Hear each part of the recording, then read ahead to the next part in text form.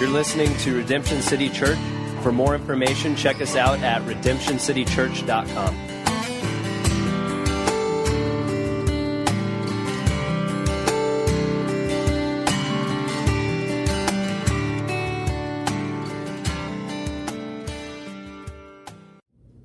Good morning, Redemption City Church.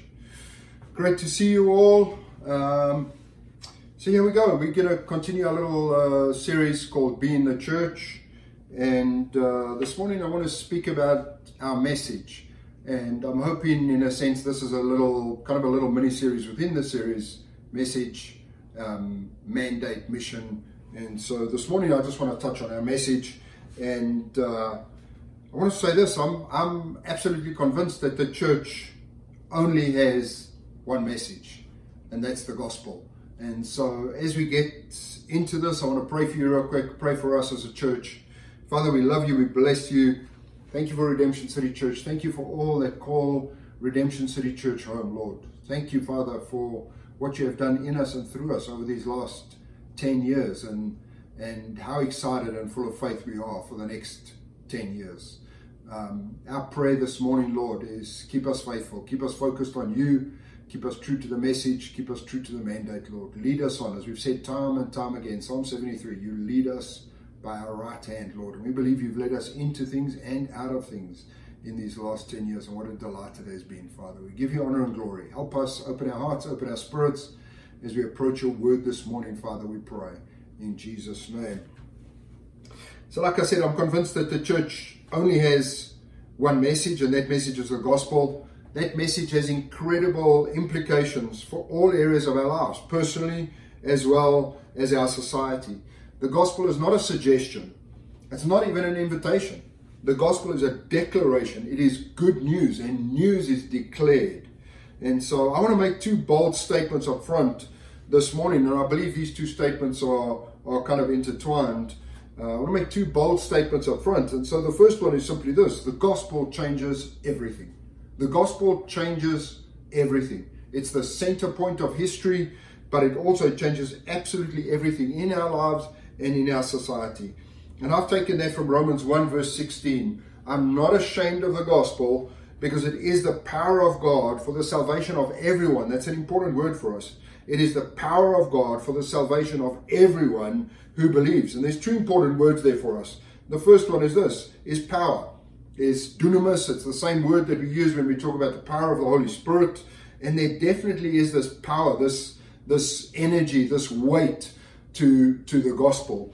So the power of God. And then the second one is this, everyone.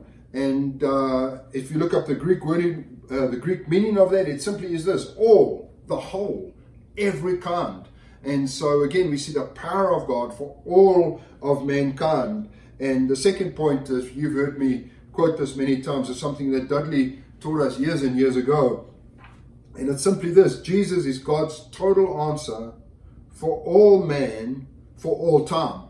And I certainly have in my life found that to be true. But I'm going to take that scripture. We're going to read a scripture here, John 3 verse 15 to 16. Here we go. We all know 16, but verse 15 has some implication for us here this morning as well. So John 15 says this, that everyone, there's that word again, that everyone who believes in him, Jesus, may have eternal life. For God so loved the world that he gave his one and only Son, Jesus, that whoever believes in him may have eternal life. Now, again, there's two words we're going to look at here. And the first one is simply this, is everyone. Now, that's the same word that we looked at, the same everyone that we looked at in Romans 1.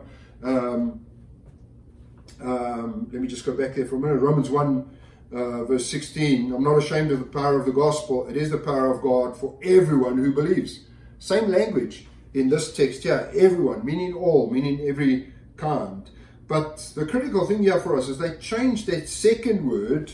The original Greek is the same word. In John 3:16 it says, for God so loved the world that he gave his one and only Son, that whoever believes in him. Now that's the word they've changed. But actually it's the same word.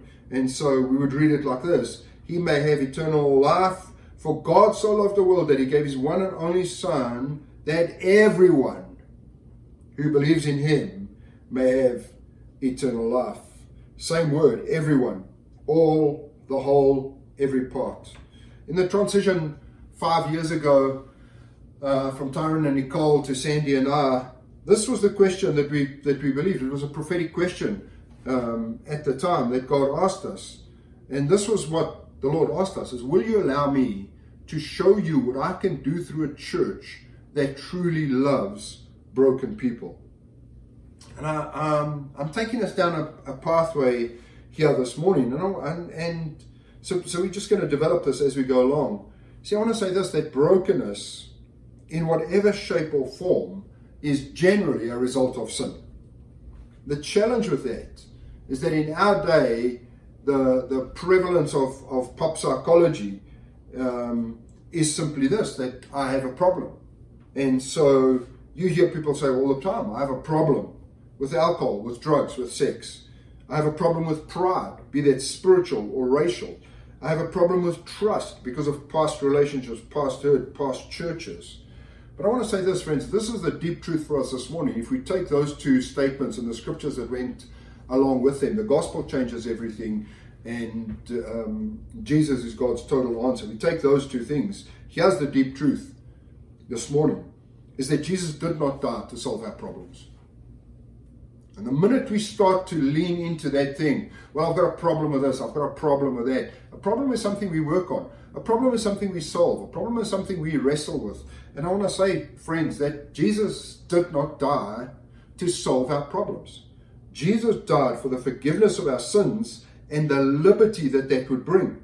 He died for the forgiveness of our sins and the healing and wholeness of our whole person. And so I want to say this, until we can call sin, sin, in some ways, while we're wrestling with a problem, while we're trying to work on the problem, in some ways, we really have locked Jesus and the gospel out of the equation. Because now this is a problem to be solved. And you've heard me say this before, man. For reals, I had some real problems before I got saved. And I've told you that many times. Honestly, I do not believe there was one single redeemable quality about me. I had many problems. I had real problems. Anger, real anger. Hatred in my heart, rebellion, addiction. I had a long list of problems in my life. And to be honest with you, I had tried a number of things to try and wrestle my way out, to try and fight my way out, to dream, I'm gonna do this, I'm gonna do that.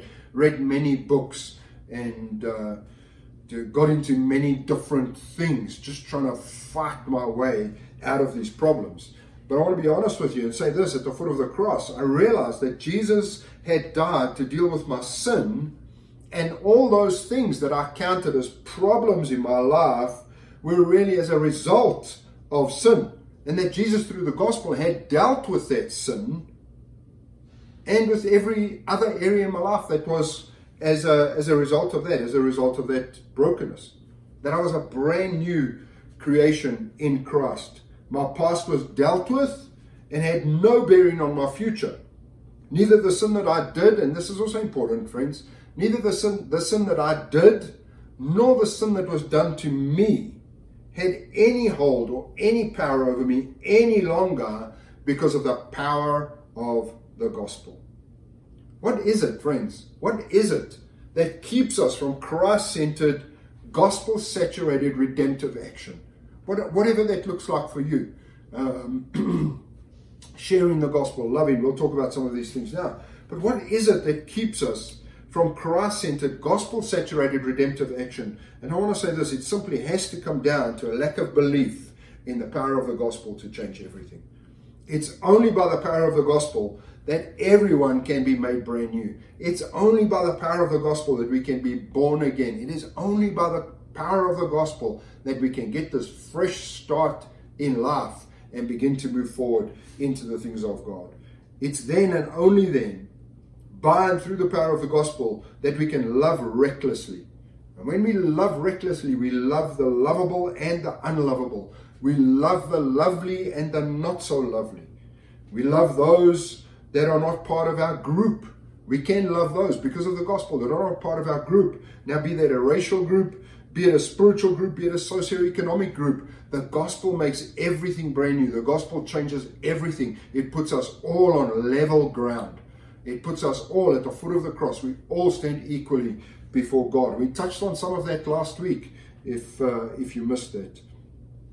It's then and only then, it's only then, by the power of the gospel, that we can give sacrificially. It's only then, by the power of the gospel, that we can believe and be part of this radical prophetic community that carries this love in our hearts for our neighbors, our neighborhoods, and the nations of the world. We are called to love and serve and give and do all of those things here while we long for this perfect prophetic community that every nation, every tribe, and every tongue standing before the throne in Revelation 7. But we don't long for that so much that we don't serve and love. We don't long for that so much that we are useless while we're on planet Earth. We've got a message and we've got a mission while we're here, while we long for that. The gospel doesn't just make you right with God. Although it does do that. The gospel makes us right with God. The gospel makes us right with our Heavenly Father. The gospel doesn't just make us right with God. It also frees us to delight in God, to delight in every aspect of God, to His love and His discipline, His mercy and His judgment, His grace and His laws. And I want to say, friends, this morning, that is the message we carry in our heart. I'm convinced it's the only message. A little while ago, I was preaching somewhere and said to a few of my buddies there, and I said, I've realized over the last couple of years that actually I've only got one message. I've got the gospel, and for the most part, no matter what I'm preaching, it's that gospel that'll come through. And I said that to them. I said, I've only just come to realize that. And they all were like, duh, we've known that about you for 20 years. I'm like, well, thanks for the heads up. But I do want to say this, friends. I honestly believe by evidence of Scripture, it is the message that the church is supposed to carry. And it's the message that the church is supposed to carry because it is the message that changes everything. It is God's total provision for man's total need for all time. That's the message we need to sell out to. That's the message we need to sell out to. Believing that by the power of God, everyone can be made new. Believing that by the power of the gospel, cities and nations can be transformed. That is the message we to tell our friends, our co-workers, our family, our neighbors. It really, friends, is our only message. The love of God. Jesus came by the love of God, by the power of the gospel, changed everything. You don't have to be who you were. You don't have to be the way you are. There's an incredible future. There's a liberty and a freedom in you that is free from sin. Either the sin that you've done or the sin that was done to you. There's a liberty that sets us free to delight in our Heavenly Father. If you've been listening and watching this morning and you're like, well, that's cool for you, but I've never really responded to the gospel. I want to say this, friends. It's as easy as that. It's as easy as just saying, yes, I believe the gospel is the power of God unto salvation, and I want to be saved. I want to be free of my sin. I want that forgiveness. I want to be made brand new, and I want my feet set on a different path to what I've been in. That doesn't matter if you're listening to this. It doesn't matter if you're 5 years old or 55 years old. It doesn't matter. All that matters is that we can say, I'm taking a different path because of the power of the gospel in my life. If that's you this morning, friends, I'd love to pray for you. And if that is you and you praying this prayer with me, please reach out to us. Reach out to us on Facebook or comment on YouTube. Or if you know us personally, send us a text or whatever it is. We'd love to get in contact with you and help you walk through some of those things. So, Father, if there's anybody listening that has said, yes, I want that. I want forgiveness of my sins. I want to repent of my sins. I want forgiveness of my sins. And I want to be a brand new creation in Christ. I want to be born again. I want a fresh start in life. And I don't want all the sin that entangled me to keep weighing me down and keep tripping me up.